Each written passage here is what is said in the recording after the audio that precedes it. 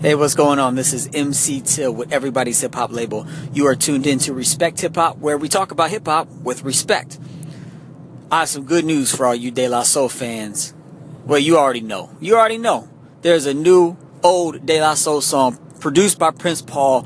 Never came out, and you can hear it now. It's called I Don't Care. Just Google it, and you can go check it out and listen to it.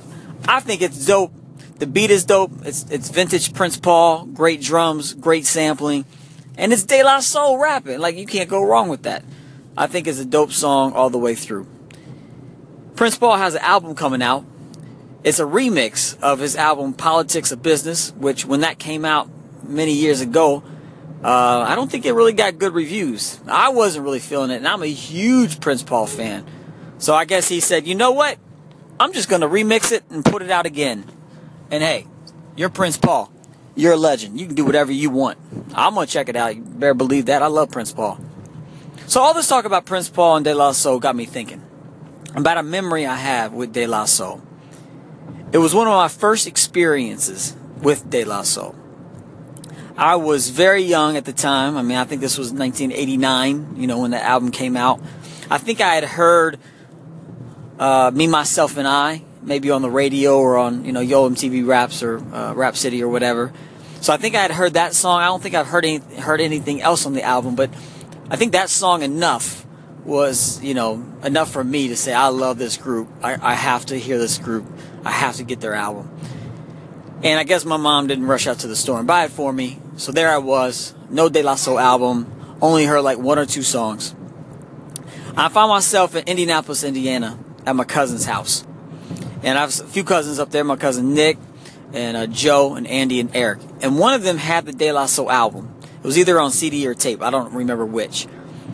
And when I discovered that they had this album that I wanted so bad, I asked them if I could record it onto tape. Now, I was a little hip-hop nerd at the time. I always carried my tapes with me, with my little Walkman.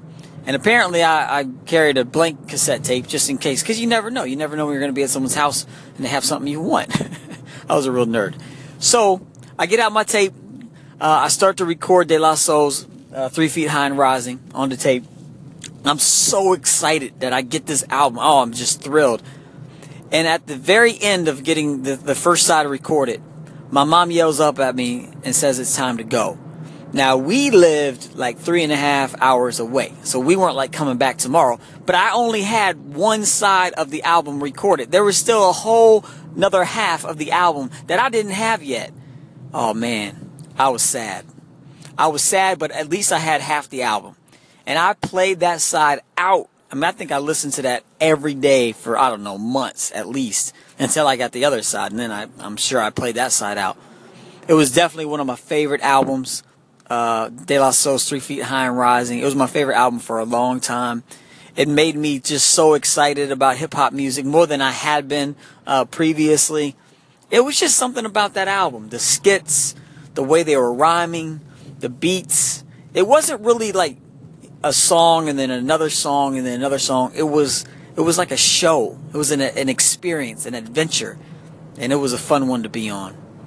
And so that album right there really took me from really, really loving hip-hop music to knowing that that's what I wanted to do. I knew after hearing that album, I wanted to be involved in hip-hop more than a listener. I wanted to be involved in it by making it and producing and adding on to it. And I've been trying to do that ever since. So that's my story about De La Soul's 3 Feet High and Rising.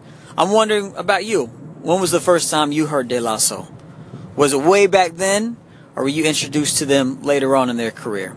Let me know. Give me a call, 812-430-4464. Send me a text. Find us on social media at Everybody's Hip Hop or Everybody's Hip Hop Label, and let us know something.